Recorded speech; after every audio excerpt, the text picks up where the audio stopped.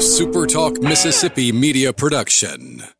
Our SEC previews takes us to the defending national champions, the Alabama Crimson Tide. My friend Michael Casagrande from AL.com will join us now on the Welcome Home Beef hotline. I think I was a year ahead of myself on the Bryce Young hype. I sort of saw last year as a Kelly Bryant, Trevor Lawrence kind of situation, but Mac Jones proved me wrong. So was I right to think he's that good, though, that he could overtake that job? What are you expecting from Bryce in his first year as a starter? Yeah, no, I think we were all positive.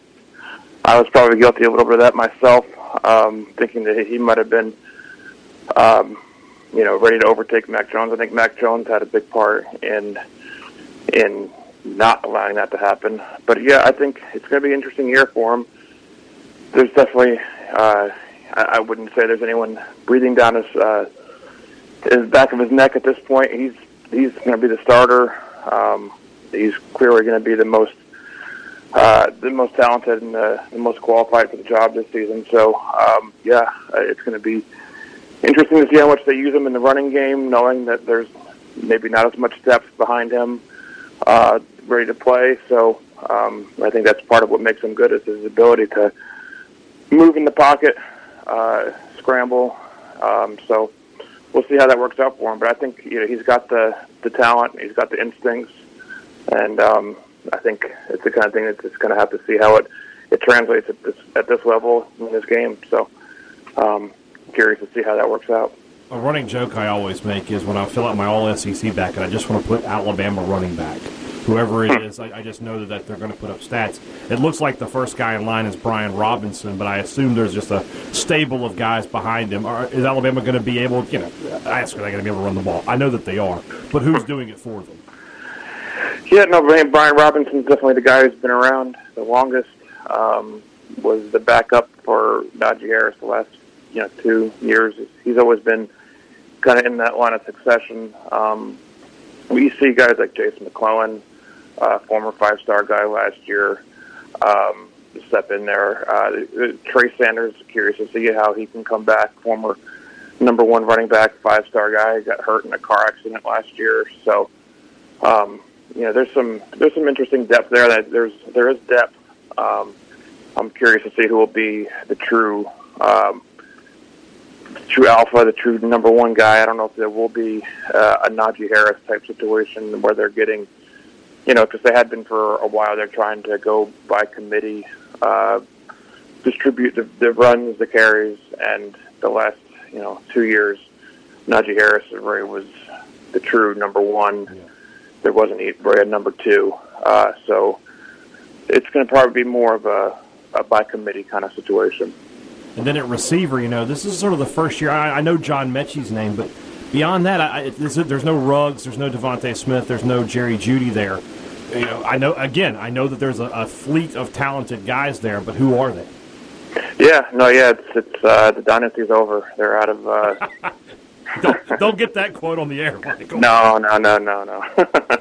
The freshman Hall is the guy that got a lot of. I'm afraid to even try to pronounce his name yet. From the 8A game, talented, athletic. There was a lot of true freshmen. This would be maybe not the same 2017 freshman class of incoming guys, but a pretty highly rated group. It's not going to be the same name brand that everyone's going to know. So I think it's going to be who's going to be able to step it up. I think Jaleel Billingsley at tight end is kind of one of those hybrid tight ends. It's not a traditional tight end. Is very good in the passing game. I think he flashed some of that last year, and people got an idea for what he can do in the passing game. So I'd look for him to be a factor there as well. What does this offense look like with Bill O'Brien? Because a guy who's been in the pros the past few years, and I don't see his offense under that same sort of vein that Kiffin and Sarkisian and how they ran it. What is it going to look like? That's a good question. I think he almost came here a year too late. It's bigger. Bill O'Brien and Mac Jones offense would probably fit in pretty well. But that's another good question because the personnel changes quite a bit from last year. The quarterback style changes quite a bit from where you had Mac Jones and Bryce Young. So I think you know, there are a lot of things I'm just as curious as you are, and I think a lot of people are as well, because, you know, just being away from things, being away from practices, seeing how things are run, the way things, you know, flow, and not that we saw everything, we saw very little, but being able to see just some of the feel of practice, I think will be something that I'm curious to get back to seeing again this fall, this summer. Yeah, me and you both on that. I feel like there's a lot of unknowns for Alabama offensively, and that they'll answer those questions because they're just talented. Defensively, I feel like obviously they're talented, but I feel like I know a lot more about them. This should be, it's the old days, the 2011, 2012 Alabama defense. Those days are probably gone, just because of the nature of the sport now. But this should be a really good Alabama defense. Yeah, it's a complete flip, opposite of last year, where the defense was going to be seen as a liability, and at times it was, for sure, and the offense was just a juggernaut. And I think there's, not that it's going to be an exact mirror opposite where the defense is going to be dominant, but I think there's clearly a lot more guys coming back, a lot more of the experienced, talented players coming back on the defensive side. So I think the anxiety level is not as high for the defense this year.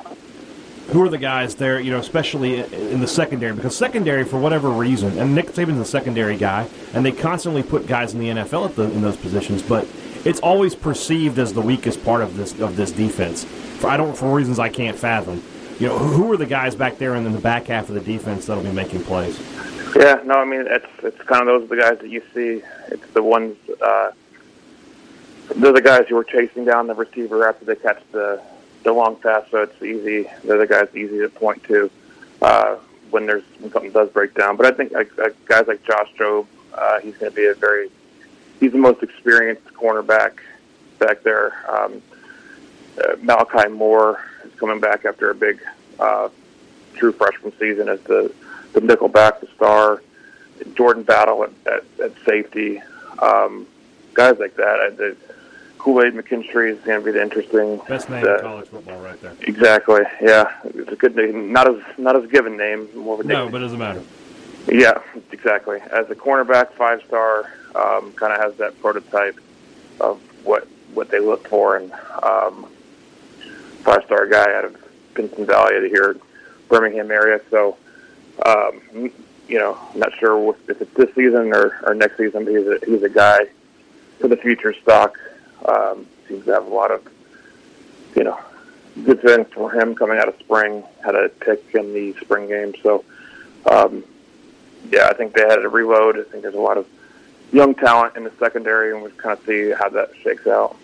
If I give you Alabama or the field to win the national championship this year, which way are you going?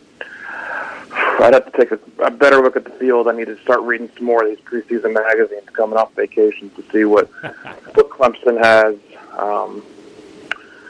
With Ohio State, with some of these top, with having a quarterback class that came out into the draft this past year, you never know what's behind them and how they're going to perform when the lights come on. So I think I'm curious as anyone to see what a close to normal football season could feel like this fall. So it's I don't know. I'm going to give you a non-answer. So I don't want to be the homer that says, of course, you got to take Alabama, and I can't be the guy who's going to look down on it. But I think it's going to be fun. It's always going to be interesting.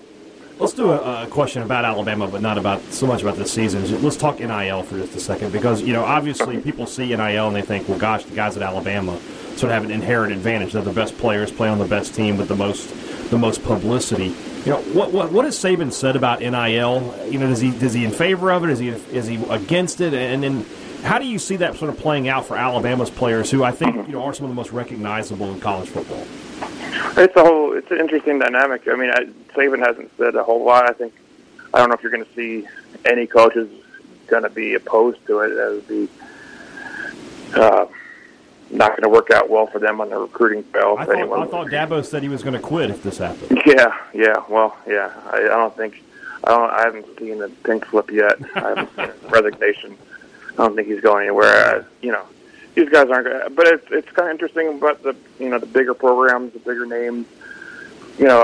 media markets, I think, play into this as well. And you see the news from the University of Miami and the way, there's a lot of money in certain markets, certain cities, where Tuscaloosa, Alabama might not have the same, financial power as a city like Miami. So I think there's so many unknowns with this, with how it's all going to work out in reality. What are going to be the limits of how far it can be taken? So I think they're all still figuring it out. I was out for the first 5 days of NIL madness, so still catching up on everything. I know Bryce Young had one national endorsement, but as far as I can tell, the college football world has not been turned on its head, and they're still going to play games this fall, and I think fans will still show up and watch. So, so far, the world hasn't ended in terms of the NIL fallout. I'm not entirely sure how you pronounce his last name, but if Alexander Shunara and his unlimited budget will have some Alabama football players on those billboards with him, I'll be really, really surprised. Let's put it that way. So, Michael Casagrande, man, thanks always for joining me from AL.com. We'll see him in a couple weeks at SEC Media Days. Can't wait. It's always a pleasure. A SuperTalk Mississippi media production.